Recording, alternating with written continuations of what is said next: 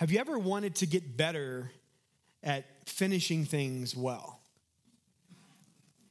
I think there's a trait that we are really good at starting new things, just not so great at finishing them. Or we're really good at getting excited about things, but at some point we realize that it's hard, it's difficult, it's uncomfortable, and so we tend to want to walk away or even just take the easy road out. About 10 years ago, some buddies and I, we thought it'd be a good idea to run the Warrior Dash. And it happened to fall on my birthday in the Midwest, in Missouri, in July. And so it was like 110 degrees. And we're at the water table, and Courtney was pregnant with Emma. And it was so hot, Courtney passed out, like fainted. Of course, we thought it was still a good idea to run this thing. And you can see me there with the bandana on, ready to go. I was ready to take the hill. And the Warrior Dash is like the Tough Mudder. You got to climb a rope wall. You got to swim in mud underneath barbed wire. You have to do scrambling and all these things. And at about 110 degrees, full humidity. And I get about, an eighth of the way through it. And I start seeing people turn around and go back. It's like, okay, this isn't a good sign, right? But I'm going to finish it, I said. So I get about a quarter of the way through it and make the decision, this is hard, right?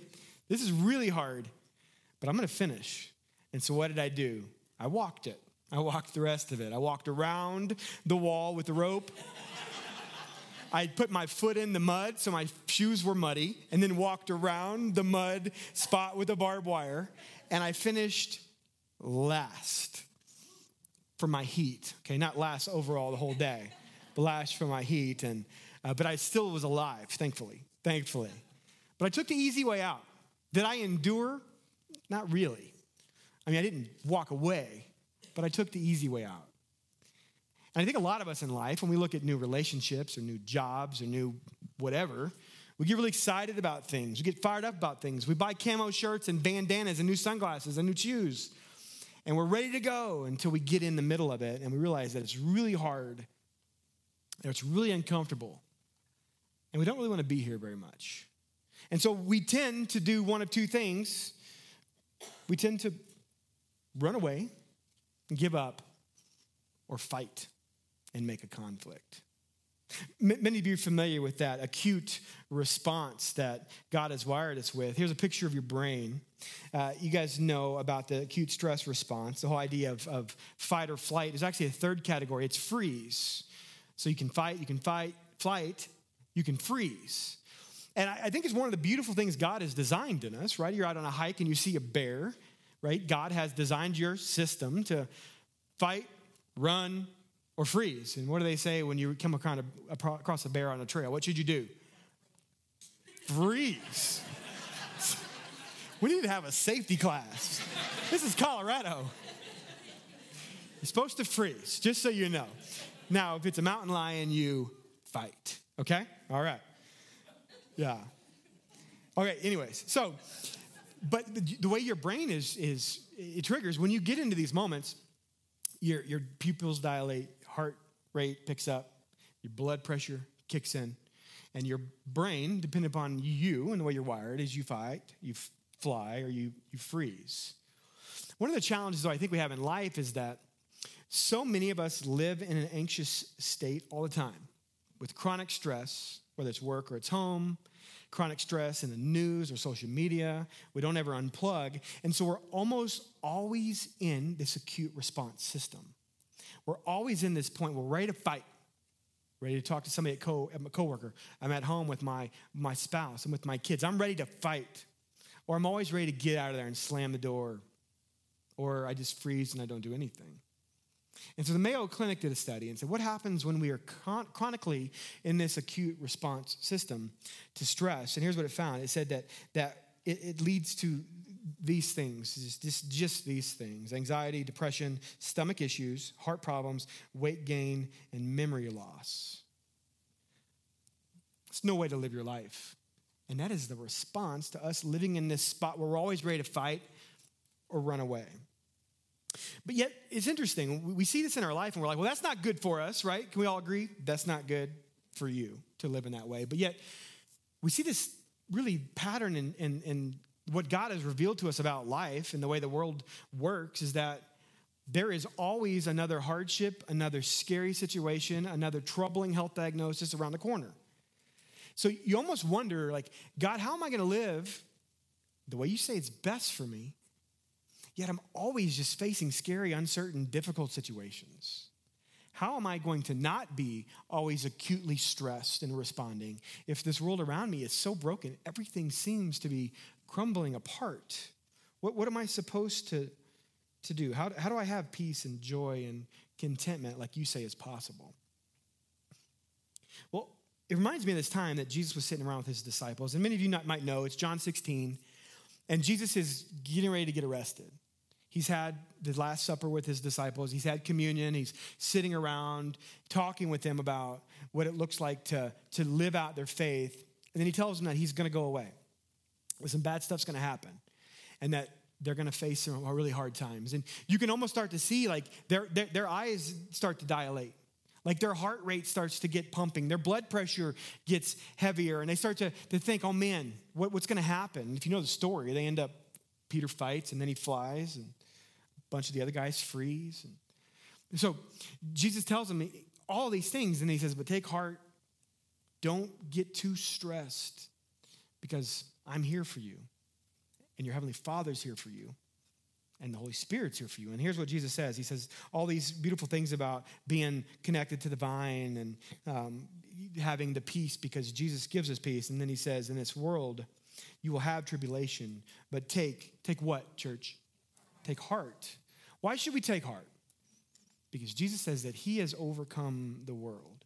You know the reason that we are stressful most of the time is because our anxiety is causing us to think that we need to take over the world, that we need to solve the problems, that we need to fix what was broken, and that we start to think, well, man, I can't do it, so instead everything's going to fall apart. But Jesus says, hey, guys, everything's going to look like it's going to fall apart, but instead take heart. Be of good courage, other translations say, because I have overcome the world. I love Psalm 30, verse 5. I just want to read it for you. It says this, that weeping may last through the night, but joy comes with the morning. Like, we're going to have weeping. We're going to have hard times in life. We're going to have difficult situations. But when you have Jesus walking alongside you, joy comes in the morning. So I want to ask that question. Why don't we finish well? Why don't we end things well? Why do we walk away? Why do we blow up? Why do we freeze? Could it be that we just don't know how to endure? Somebody say endure. Somebody say persevere. Somebody say stand strong. Could it be that we're just not very good at this? I think the answer is probably yes for a lot of us. A couple weeks ago, we kicked off a series called Kingdom Come. And we're walking through the last book of the Bible, the book of Revelation. And we're seeing how God has told us one story from Genesis chapter 1 to Revelation chapter 22. And we get into the book of Revelation, and we see that this letter, turn there if you haven't yet, that this letter is written by the Apostle John to 7 very real churches in around 90 to 95 AD. You know what AD stands for, by the way? It's not after death. It's the year of our Lord in Latin. So now you guys know. You guys learned something today. So about 90 to 95 AD, John writes this letter to 7 churches: Philadelphia, Laodicea, Smyrna, Sardis, a couple others. And the idea was that this letter is going to circulate around all the churches. And then he kind of moves in this spot where he sees these visions about all these really strange things. And we try to interpret them from a 2023 kind of view, 21st century kind of view, but we have to almost put ourselves back in context. Context is king. So we have to put ourselves back in 90 AD to try to understand some of what is happening here. And as we begin to jump in this, we see some really interesting things that tie back in. So what we're going to see today in Revelation 6 through 16 is the time known as the tribulation. Anybody heard that term before? Tribulation? Really interesting kind of time. A lot has been written about the tribulation. A lot of theories about the tribulation. And it's led to a framework that Bible scholars call eschatology. Somebody say eschatology. It's really the study or the theology around the end times. What happens at the end? What happens at the end of the Bible? What happens at the end of our lives? What happens at the end of time? when Jesus comes back, right? That's eschatology. And so in this, there's these frameworks that have been built around when does Jesus come back? And is there this thing called the rapture of the church, which means the church is caught up and removed from earth? And then there's this thing called the day of the Lord. So it's really interesting stuff. And so as you begin to look into this, chapter 6 through 16, you see, and Darren hinted at last week when you drew on the whiteboard, there's these 3 series of 7s. And so it's really interesting. But I think what we see in this, and we're going to try to uncover today in about 25 minutes, is that deep at the heart of what we see here is this call to endurance.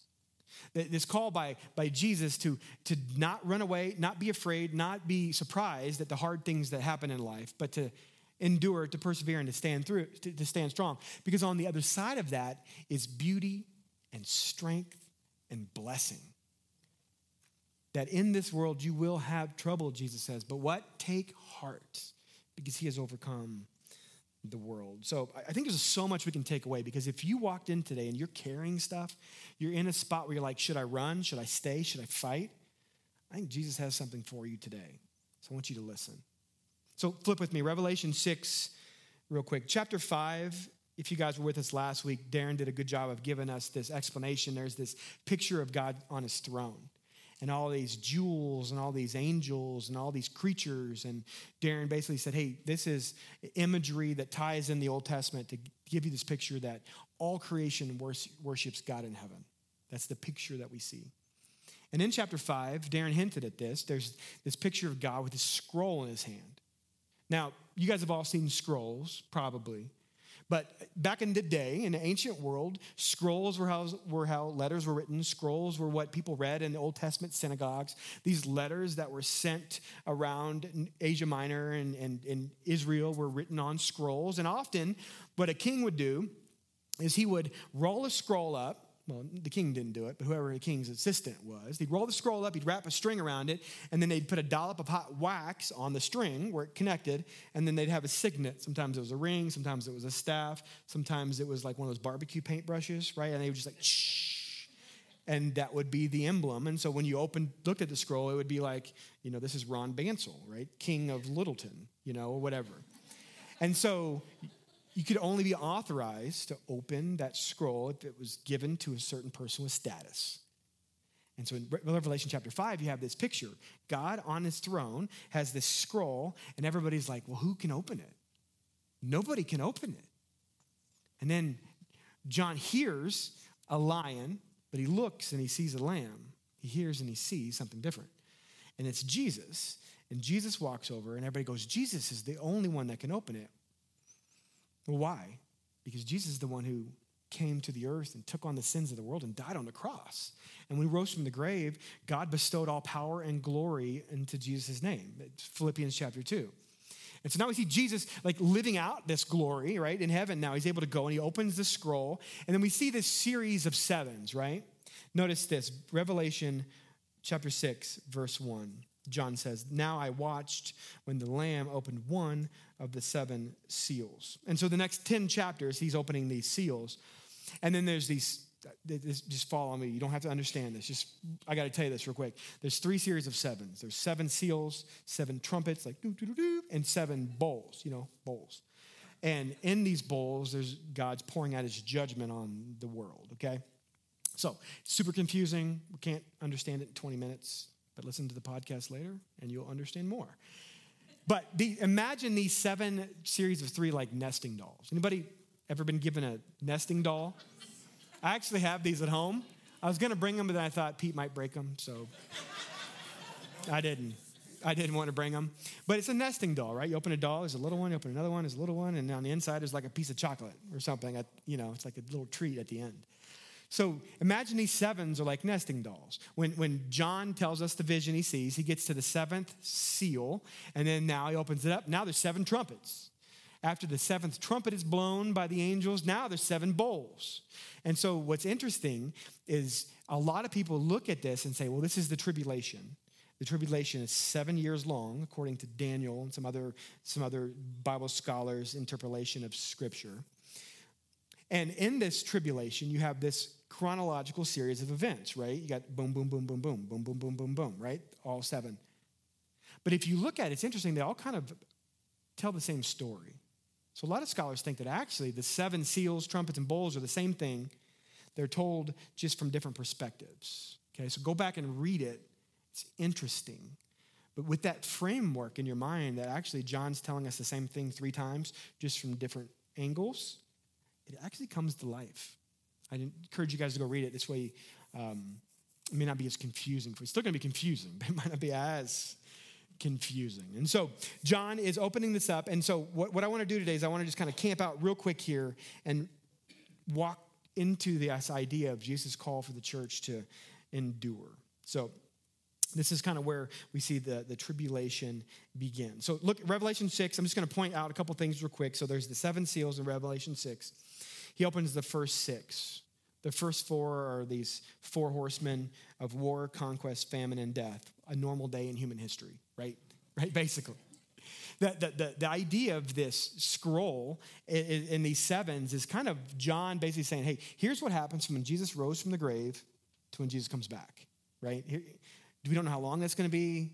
There's some theories on that. But if somebody ever tells you they think they know how long that's going to be, run, because they're wrong, right? Jesus says he's going to come back like a thief in the night. And so we don't know how long this is, but we know that we can look back over history and we can see lots of war, lots of conquest, lots of famine, and lots of death, right?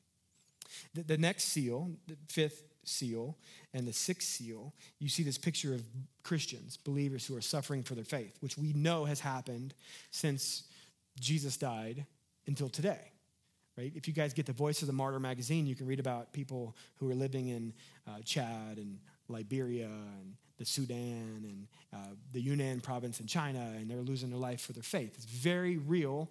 People are very really losing their life for their faith around the world. So we see that the 5 and 6, seal 5 and 6 are happening all around us. They've been happening around us for 2,000 years. And then we get to the 6th seal, and this is the big one. This is what's referred to as the day of the Lord, okay? Now I want to read this to you because this is the one that a lot of Bible scholars will say is coming in the future when basically God judges the sin of the world. So there's the tribulation, and then there's the great day of tribulation. And this is what like the minor prophets like Joel, big prophets like Isaiah, this is what they pointed towards. Read this. This is interesting. So Revelation 6:12, it says this, that when Jesus opened the 6th seal, this is John, I looked and behold, there was a great earthquake, and the sun became black as sackcloth, and the full moon became like blood, and the stars of the sky fell to the earth as the fig tree sheds its winter fruit when shaken by a gale. And so it's this scary picture of judgment, and a lot of it ties back to the Old Testament. Now, it's when you read on, I won't put it up for you, you can read it later, but we see that people go and hide. They start hiding in caves, and they start to say, who can stand? Notice this, verse 17. They say this, for the great day of their wrath has come, who can stand? Okay, let me tell you what's going on here. So the people of the world are looking at everything. This picture of the moon and the stars and all this is just imagery for God's judgment on sin, right? And so the people of the world are going, well, who can stand against this? Who are the people that are going to make it out alive? And then we get Revelation chapter 7. Okay, so just hang that on your mind. Who can stand in the tribulation, the great day of God's judgment? Who's going to be able to make it out through all of this craziness and all of this judgment on sin and brokenness? Who's going to make it out? Well, right here we see God actually push pause. We see John, he says this, and then John actually, before going back to this day of judgment, he actually pushes pause, and he tells us who's going to be able to stand. And I want you guys to take note because this is really interesting. Some of you are familiar with some of this, and hopefully I can unpack it a little bit so we can understand more. So look at verse 7. Notice this. So John sees this scary picture of the world coming to an end almost, and people screaming out, who can stand? And then John sees this. He says, after this, I saw 4 angels standing at the 4 corners of the earth, holding back the 4 winds of the earth, that no wind might blow on earth or sea against my tree. So basically, he just says, I see these 4 angels standing. Quick note, this is not God saying that it's a flat earth, by the way. Satellite signals, I'm pretty sure, are real. I'm pretty sure the pictures we have of the earth are real. We can talk about that later. But anyways, the picture is that God is in control of the earth, okay? That God is in control of all the earth. All right, now check this out. Go to verse number 2. He says, then I saw another angel ascending from the rising of the sun with the seat of the living God, and he called with a loud voice to 4 angels who had been given power to harm earth and sea, saying, do not harm the earth or sea or the trees until we have sealed the servants of our God on their foreheads. Hold on to that. We're going to seal them on their foreheads. I pulled a few verses out just so you can see it all, right? That's interesting. And then he says this. He said, and who had been given power, and I heard the number of the sealed. So remember, John hears now the number of the sealed. How many is it? It's 144,000. Sealed from every tribe of the sons of Israel. And if you have your Bible out, you can actually look and see. It looks like the book of Numbers. You guys, if you've done the Old Testament reading plan, you guys have seen the book of Numbers gives these like military census all the time. So it's like 12,000 from Judah, 12,000 from Issachar, 12,000 from Dan. Actually, Dan's not on there. I'll tell you about that later. But 12,000 from, Benjamin. So you have this military census given. And you start to wonder, okay, is this the army that God has sealed to fight a battle at the end of time? Right? It almost seems like that's what is going on here. It's just really interesting. 12,000 people from each tribe. What's 12,000 times 12? Mathematicians? 144,000. Does that number sound familiar to anybody? Well, we did just read it. But prior to that, is that familiar to anybody? Some of you may have had, say, a friend who grew up in the Jehovah's Witness church or who grew up in that kind of, theological framework. And often you'll hear people who grew up in the Jehovah's Witness church say that heaven's going to be 144,000 people. And that the Jehovah's Witness church actually has about 6 million people in the church. None of them really know if they're one of the 144,000. And there's actually a day each year. I've heard this, don't quote me on this, but there's a day each year where they ask, hey, are you one of the 144,000? And nobody raises their hands, right? Like, what an arrogant thing to assume that you're one of the 144,000, which is why if you have any friends who are Jehovah's Witness, or you maybe came out of the Jehovah's Witness church, you know that the people who live out the Jehovah's Witness framework, like they seem like really, really good people who walk on eggshells, who don't cuss, drink, or chew, or hang out with guys or girls that do, right? Did your grandma ever tell you that one back in the day?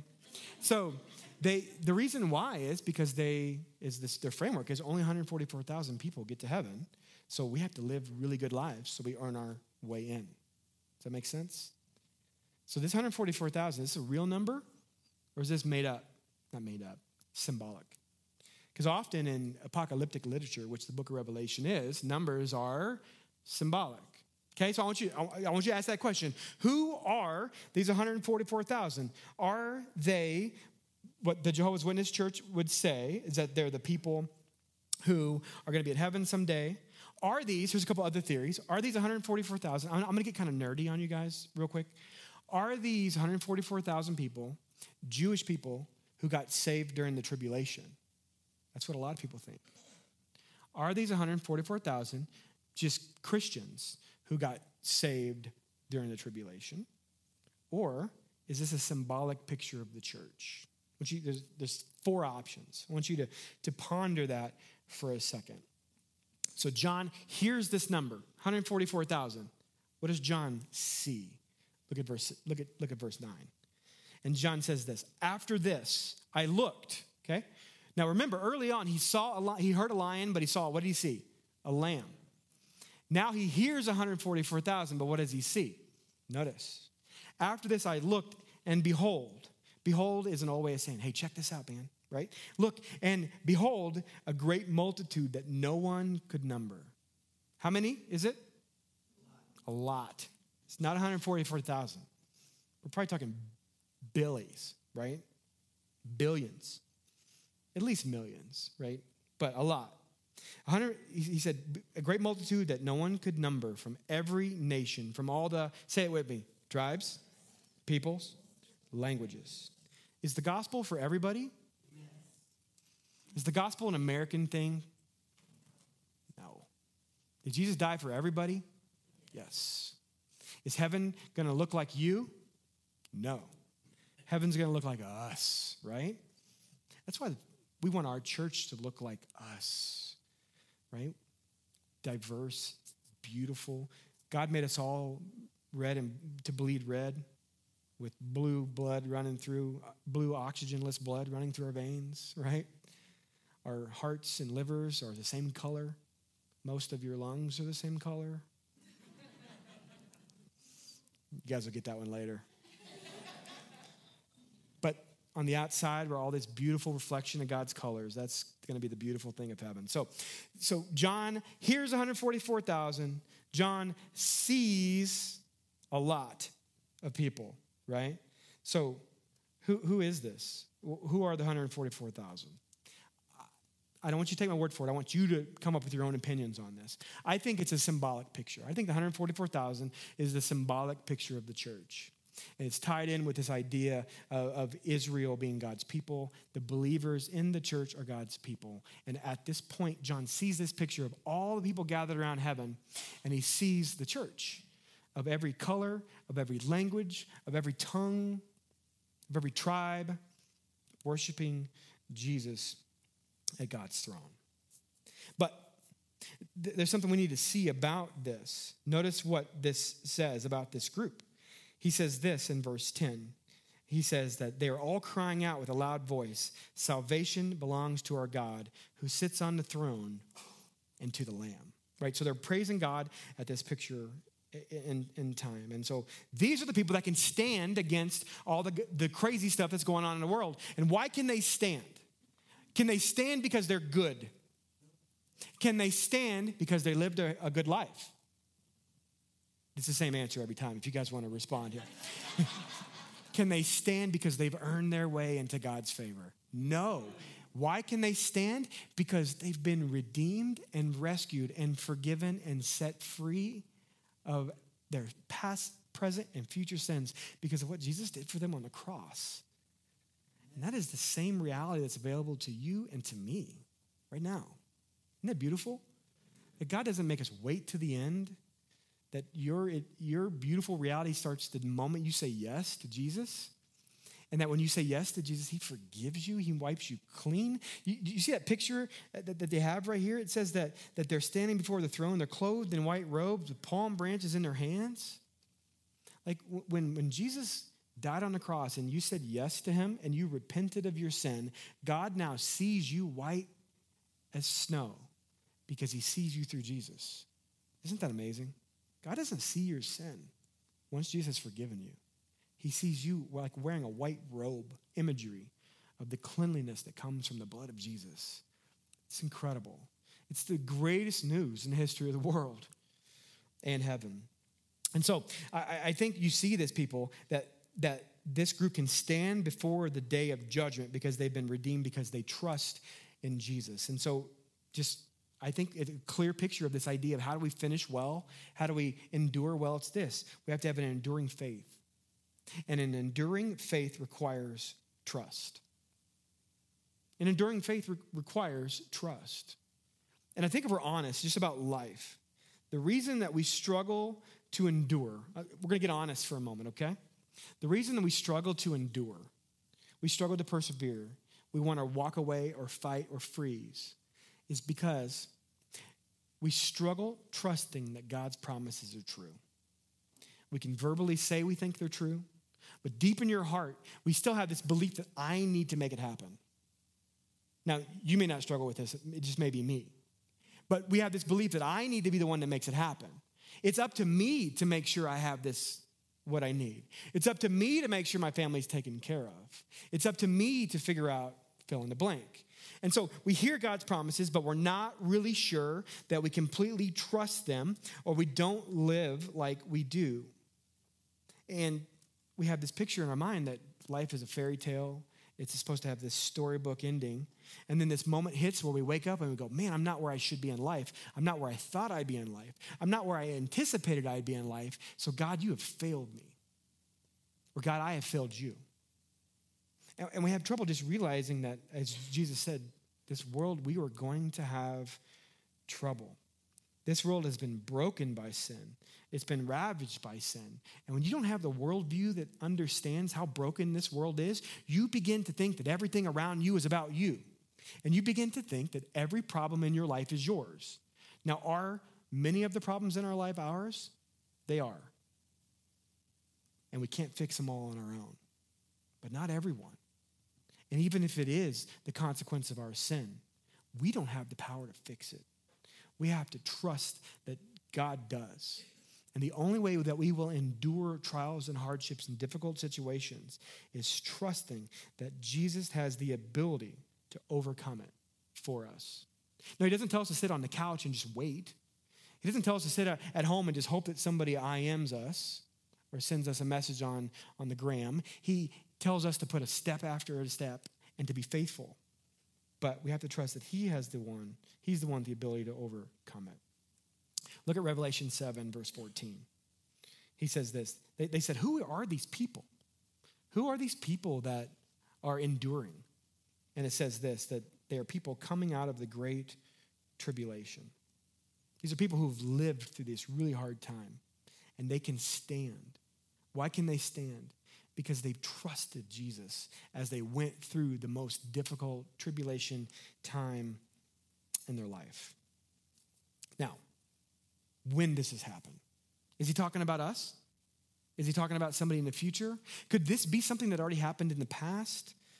Now we need to talk about, really quickly, the rapture. Somebody say rapture. Okay, we got to talk about the rapture really quick. Now, what is the rapture? You guys know what the rapture is? Can I skip it? I probably should tell you. So the rapture is a word that means to snatch away. It's the idea that at one point, God is going to come and he's going to grab believers and take them out, right? And so the debate has been among scholars, when does this happen? Does God rapture? Does he come and snatch away the believers before the tribulation happens, before it gets hard? Does he come like halfway through the tribulation before the day of the Lord when it gets really hard? Or does Jesus come back someday and that's when the church unites with him? One of the kind of fundamental views that you'll often hear as churches is, I'm going to give you a super nerdy word, okay? You guys ready? It's called a pre-trib view of the rapture. Somebody say pre-trib. Okay, so pre, what does that mean? Before? Tribulation, right? So the idea is that Jesus comes back, takes the church away before the tribulation comes. Now that sounds great, doesn't it? Things getting ready to get hard. Jesus, I'm good, right? Just come on, right? Because I know I'm getting out of here before things get a little messy, right? So, but that's kind of the view. Actually, back in, let's see, what year was it? I think it was 1827. There was a guy named John Nelson Darby who first proposed this idea of the pre-trib rapture. And it's all based around this verse. Check it out. 1 Thessalonians 4, verse 17. So Paul, the church in Thessalonica asks Paul, they write him a letter. Paul, what happens, we believe Jesus is coming back soon, Paul. What happens to Christians who die, who fall asleep? That's what they called it. So if you're a believer and you die before Jesus comes back, are you just like floating in the abyss? Like what happens? And Paul says, hey, look, there's going to become this future day when Jesus returns and he's going to take those who are alive. Those who already died, they're already with him in heaven. So when you pass away, this is where we get our theological framework for heaven. When we pass away, our soul goes to be with Jesus in heaven. When you are a believer, when Jesus returns, then we get raptured. Okay, does that make sense? Okay, so look here what Paul says. He says that when we who are alive, who are left, will be caught up together with them in the clouds to meet the Lord in the air, and so we will always be with the Lord. So this is the framework for the rapture. There's actually not any talk about the rapture in the book of Revelation, believe it or not. This is it. And so that's why there's so many theories around it. When does it happen? And like I said, the pre-trib rapture view is a very popular one today, okay? So as you think about this, though, I want you to just to kind of imagine this picture of what Paul is talking about here. He's talking about the church catching up with Jesus. And so the question we've all been asking is when? When does this happen? Because if I know right now that I don't have to wait until the whole thing goes to heck in a handbasket, it's a little easier. But man, if I have to endure all of this ugly stuff, then that's going to be pretty hard. So is Jesus telling us that he's going to come get us before it gets real hard? Or is he telling us that we need to stick around and be faithful? It's something we have to wrestle with. But remember, John wrote this letter to 7 very real churches in a very real time when persecution was very real. And one of the things he says to the church is found in Revelation chapter 3. Notice this. Don't miss this. This is good. So John, writing to the church of Philadelphia, not Pennsylvania. We're talking Asia Minor, right? Turkey. And he says this to them in 90 AD, okay? He says, because you have kept my word about patient endurance. The church in Philadelphia was just losing so much ground. They were losing their life for persecution and for their faith in Jesus, and they were standing strong. And so this is one of the churches that Jesus praises in this book. And he says, because you've kept my word about patient endurance, I will keep you from the hour of trial that is coming on the whole world to try those who dwell on the earth. Okay. Almost sounds like he's going to take them out, right? He's going to take them out. Could that be the rapture? He says, I am coming soon. Hold fast to what you have so that no one may seize your crown. That's interesting. The one who conquers will make him a pillar in the temple of my God. Never shall he go out of it, and I will write on him the name of my God and the name of the city of my God, the New Jerusalem, which comes down from my God out of heaven in my own name. Okay, so Jesus says to the church in Philadelphia, hey, stay strong because I'm going to keep you during the times of real tribulation and suffering and pain. What Jesus is saying here is that an enduring faith grows stronger through difficult days. The enduring faith grows stronger through difficulty. Notice the language here. He says, I will keep you. I will seal you. Remember, what did we see in Revelation 7? The people were sealed by God. He said, I want you to hold fast. That means to endure. I want you to conquer. Anytime you see the word conquer, it means to overcome. Paul says that we can all conquer. How did Jesus conquer? He overcame the cross. There's this picture of endurance, of staying strong through the difficulty. That means to conquer. And then the word temple, it's another word for the church. You guys are the temple. Us collectively are the temple. Okay, so put that all together. What is Jesus saying? You guys got it? Jesus is saying that God is going to seal us and keep us strong so that we can endure the difficult times that are to come. Notice this, Romans 5, 3-5. Paul says this. He says that we can have glory in our sufferings. How do we have glory in our sufferings? I think we have a scripture for this, Romans chapter 5. It's not on there.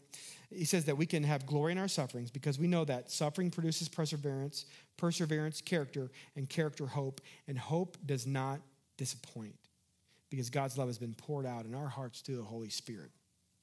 Okay, I'm going to give you an illustration for what this looks like.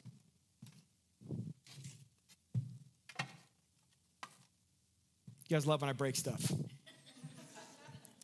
about it like this. In life, when we experience hard times and challenges, it's like life's putting pressure on you, right? And you start to bend. But we can't bend. We can only bend so much. And so what happens as we begin to feel the pressure? Well, we assume we're going to snap. We start to hear the crackle, right? And so what happens? Well, we respond. We flee. We lose our mind and we fight or we freeze because we're afraid that we're going to snap under the pressure of life. But one of the things that we see that Jesus is saying to the church in Philadelphia is that as you endure, you get stronger and you begin to trust that I'm going to keep you strong for when the hard times really come. And so rather than us just snapping really easily, we begin to realize that when we have our faith strengthened by Jesus, that we can bend a lot before we break. That we can experience a lot before we break. That because of the strength that Jesus has, because we've gone through it before, because we didn't fall down the last time, we can bend so much before we start to break. That's this idea of an enduring faith. Like as you guys go through life and you trust and you don't give up and you don't run away and you stay in the game, you begin to see how much flex you actually have in your life, that you're not going to break, that you're not going to succumb to the pressure. And so therefore, stay in it. Stick around. Don't run. Don't fight. And don't freeze. But stay firm. Does that make sense, church? Jesus gives us that ability. And so I want you to see how this all comes together. Notice Revelation chapter 7, verse 15. So Jesus says to the church of believers, who I think what Jesus is saying here is that the rapture isn't happening before the tribulation, that the church endures, that whoever is alive at the time when the tribulation comes, whether that happened 1,000 years ago, it could have. Whether that happens 1,000 years from now, it may. That Jesus is saying that as you go through the challenges in life, the hard times in society, endure, stay strong, and persevere, because I will keep you and I will seal you and I will give you the strength. So notice how this whole thing ends in Revelation 7, verse 15. And it says this, that therefore they are before the throne of God. John sees this vision, and they serve him day and night in his temple. And he who sits on the throne will shelter them with his presence. And they shall hunger no more. They neither thirst no more. The sun shall not strike them, nor any scorching heat. For the Lamb in the midst of the throne will be their shepherd, and he will guide them to springs of living water. And God will wipe away every tear from their eyes. The picture John sees, guys, is that when you endure through the hard times of life, that you have a beautiful reality and future. That one day you will be with Jesus, the one who loved you so much he gave his life for you. And he will wipe away every tear, and he will give you living water to drink. You see the picture there? Refreshment and beauty and all that God has promised our souls. And so I think this is what God wants us to walk away with today, is that an enduring faith knows that Jesus is working to make all things right. That he is at work. And that no matter how hard your situation is today or tomorrow or in the future, Jesus will not let you break. And if you stay firm and you endure, you're going to see that beautiful reality someday. I want to close with a quick picture. Here's a picture of my friend Patty Fouts. Patty, I used to work with Patty. And this is her husband Bill at their 50th wedding anniversary. And a few months ago, the Lord called Patty home after a long fight with cancer. But one of the things that if you ever knew Patty and you ever met Patty, was you know that she was a warrior. And she knew about endurance. You see, Patty got diagnosed with cancer 12 years ago. And for 12 years straight, she fought cancer. She would beat it would come right back. She would beat it and come right back. For a dozen years, she was in and out of chemo. She was in and out of radiation. She felt terrible. But yet every day she got up and she went to work. And every day she got up and she loved her family. And every time you would talk to her and you would say, hey, Patty, how you doing? She'd smile and she'd say, well, I guess God's not done with me yet. And it was her example that led so many people to find strength because they saw that she had it. And she had it because she knows what Jesus did for her and that he was going to keep her and never let her break. Do you realize that when you stay strong in your trials and in your hardships, that's a testimony that God uses to tell others? See, when you have a hard time and you don't flee, you don't freeze, you don't run away, you don't fight, but you stand strong and you endure in your faith, do you know what that says to everybody around you? It says that Jesus is enough, that Jesus won't let you break. You're going to bend, but he's not going to let you break. And so I don't know where you're at right now or what you're walking through or the challenges that you face, but here's what I do know that Jesus is telling us today, is that you shouldn't give up. That thing you want to quit, don't quit. That relationship you want to walk out of, if there's a way to save it, Jesus wants you to save it. That job you're ready to blow up on your boss or your coworker and make a mess, Jesus is saying, hang in there. Pursue what is right. Pursue me, and I will give you the strength to do all of these things the right way. So I think we have two choices that we have to make as believers. And the first one, we can just sit around and wait for Jesus to come back and hope he gets us out of here before it gets hard. And we can do our holy huddles, or we can sit under a tree with our Bibles and just pray, God, come back and get me. But the second choice is to endure, to stand strong, to link arms together and to push forward and know that Jesus is never going to let us break. He's going to be with us every step of the way. And that your standing strong will be a testimony to everybody in your life that God is good and that Jesus is always enough. So what choice are you going to make? Would you pray with me?